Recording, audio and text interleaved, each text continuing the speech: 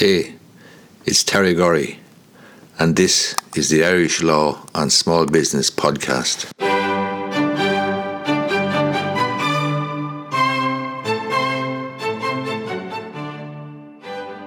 Okay, in this video I'm going to take a look at the steps, the process, the procedure in buying a house. This video is essentially for persons who are buying their first property and don't know what to expect. I get questions all the time from people buying their first house, and they might have gone sale agreed, but they simply don't know what to expect going forward, or how the process is going to work, or when they're supposed to pay over money and so on. So I'll try and make it as simple and as straightforward as possible. Firstly, you've gone sale agreed with the estate agent. You have a deal, so you pay a booking deposit to the estate agent. At that point, you need to let the estate agent know the solicitor who's acting for you. And assuming that you are borrowing money from a lender, from a bank, getting a mortgage, you need to let the bank know who's acting for you as well, who your solicitor is. What's going to happen then is the estate agent is going to contact the vendors and let them know, or let the vendor's solicitor know who's acting for you, so that the vendor solicitor rather, will draw up contracts and send them out to your solicitor along with copy title documents. At the same time, you need to let the bank know who's acting for you, and the bank then, when they issue the loan offer, issue the loan pack, the security documents, will send them to your solicitor.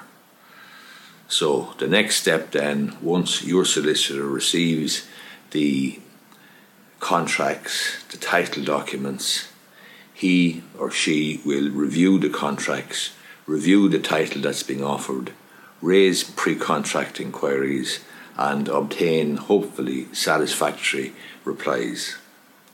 Once your solicitor is happy with the title that's being offered, and once satisfactory replies have been obtained, then your solicitor will invite you in to the office to sign the contracts. So you'll be signing the two contracts to purchase the property, and you'll also be signing the loan offer and the loan documents at the same time. So for the sake of convenience, your solicitor, rather than bringing you in twice, is going to bring you in once and ask you to sign the contracts and sign the loan documents. When you sign the contracts, you sign them in duplicate, and you pay a 10% deposit on the contract price. So you take 10% of the contract price, you subtract from that whatever booking deposit you may have paid, and that's what you must pay then, give to your solicitor, who will in turn send it on to the vendor solicitor when he is returning the contracts. Once you've sent on the contracts, or your solicitor has sent on the contracts to the vendor solicitor, the vendor's solicitor will then get the vendor in who will sign the contracts. And they then, the vendor solicitor, will keep one contract and send one back to me, your solicitor. And when one contract is signed by both parties and sent back to the purchaser, at that stage then there's a binding contract in place. After that then, we are working towards completion of the transaction.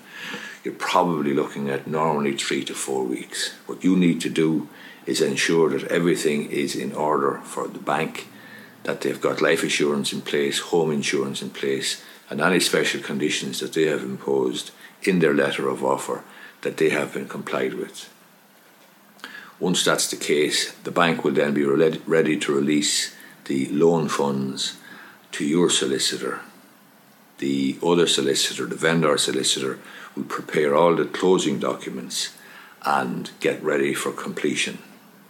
And 3 or 4 weeks later, generally, the closing documents will be sent to your solicitor from the vendor solicitor. Your solicitor will send all the closing money that's required to purchase the property to the vendor solicitor, and closing or completion of the transaction should take place at that point on that day.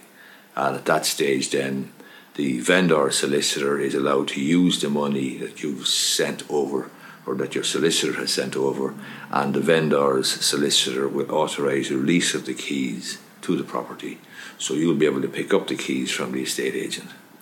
After that then, you move into your house. Your solicitor will then have to register the change of ownership by making an application to the Property Registration Authority, and will also have to register the charge or mortgage on the property, on the folio.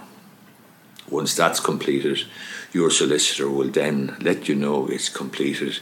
You will have been registered as the owner, and your solicitor then, as part of his undertaking to the lender, will send in all the loan documents, or all the title documents rather, to the lender, to the bank, and that's it. You live in the house then, hopefully, and enjoy it. The bank will have all the closing documents, all the title documents rather, and will have the documents of title, so that when you go to sell then in the future, your solicitor will have to obtain the title documents from the bank. But that's further down the line. Now you're going to live in the house and hopefully enjoy it. Your solicitor has done his job.